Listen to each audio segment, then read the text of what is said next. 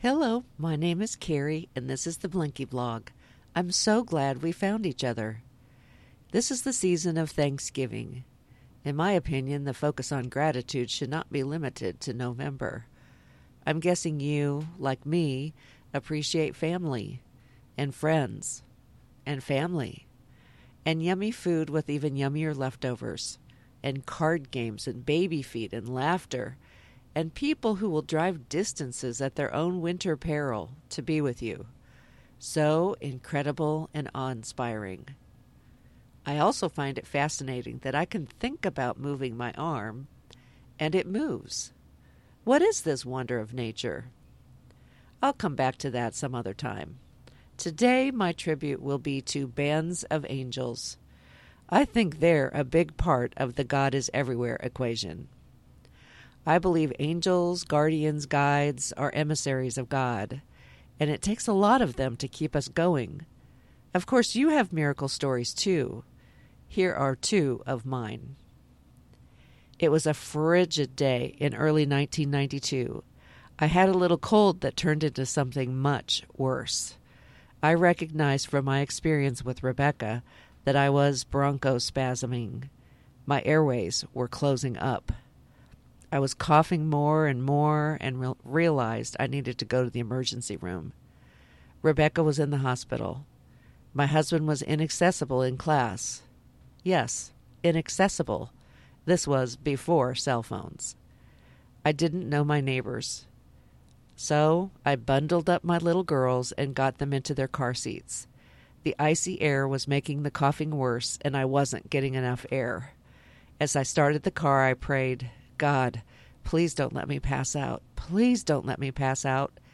Despite my foggy state, I recognized my focus was on the wrong thing, passing out. So I changed my prayer to, God, please keep me conscious and clear to get us safely to the base hospital. And please send angels to help me drive this car. In hindsight, I probably should have called an ambulance. But next thing I knew, I was in the parking lot in a warm car, and my breathing was a little better. Miraculous. Thank you, God and angels.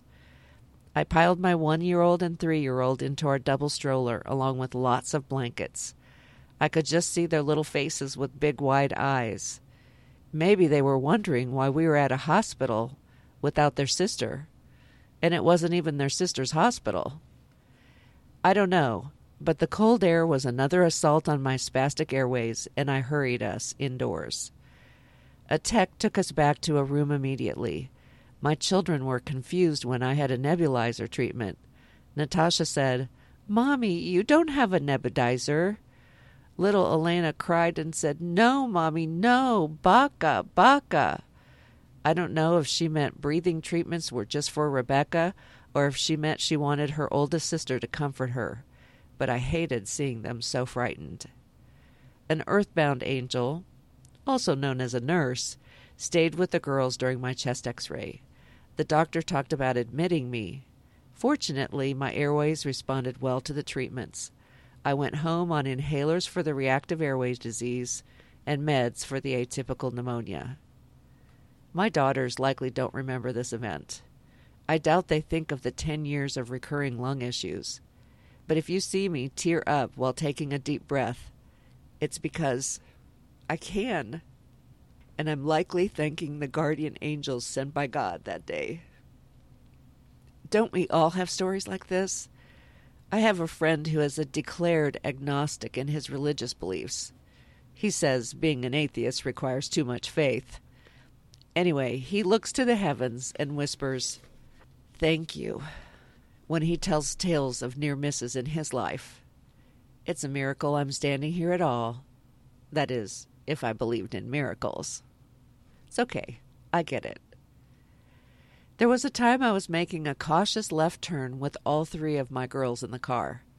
I was cautious because, although I had a green turning arrow, I was uneasy about the hill on the other side that obscured my view. Out of seemingly nowhere, a car barreled through the intersection at very high speed. My reflexes were fast that day, but not quick enough to explain why we were not crashed into and killed. When I could safely pull over, I moved off the road and parked. I had screamed, which prompted all of us to scream and cry. An older couple who had witnessed the near collision pulled over behind me and rushed to either side of our car. I put the windows down and let some of the hysteria escape from our car. They were both remarkably calm, the man on my side, the woman on the passenger side soothing Rebecca. After they established that we were unhurt, they told us their version of the story. We noticed you seemed reluctant to enter the intersection, even though you had a green light. Then we saw the black car racing towards you. It was going to hit you broadside. We both yelled, "God, save them," at the same time. There must have been divine intervention, because there's no explanation for how you weren't hit. It was as if the black car passed through your car. "I don't understand it," he said. "Miracle," she kept repeating. "It was a miracle." Don't forget this day, young lady, and the miracle that saved your family. We all have miracles every day, Henry. Yes, honey, but this was a biggie. This took a football team of guardian angels. I'm glad you're safe. He poked his head in the window and addressed my children. Someone upstairs sure loves you, kids. Someone upstairs. Someone upstairs loves all of us. I believe we're all connected to and by that love. Do you have a story like this you'd like to share? You're welcome to on Facebook or on our homepage at theblanky.blog. I sure do appreciate all your support. I don't produce this for the likes, shares, subscriptions, but I definitely enjoy the verbal affirmation and hearing your thoughts and experiences. Consider yourself tucked in. Rockabye, my baby, don't you cry, my baby. You'll be blessed the whole night through. Rockabye, my baby. Rockabye, my baby. Don't you cry, my baby.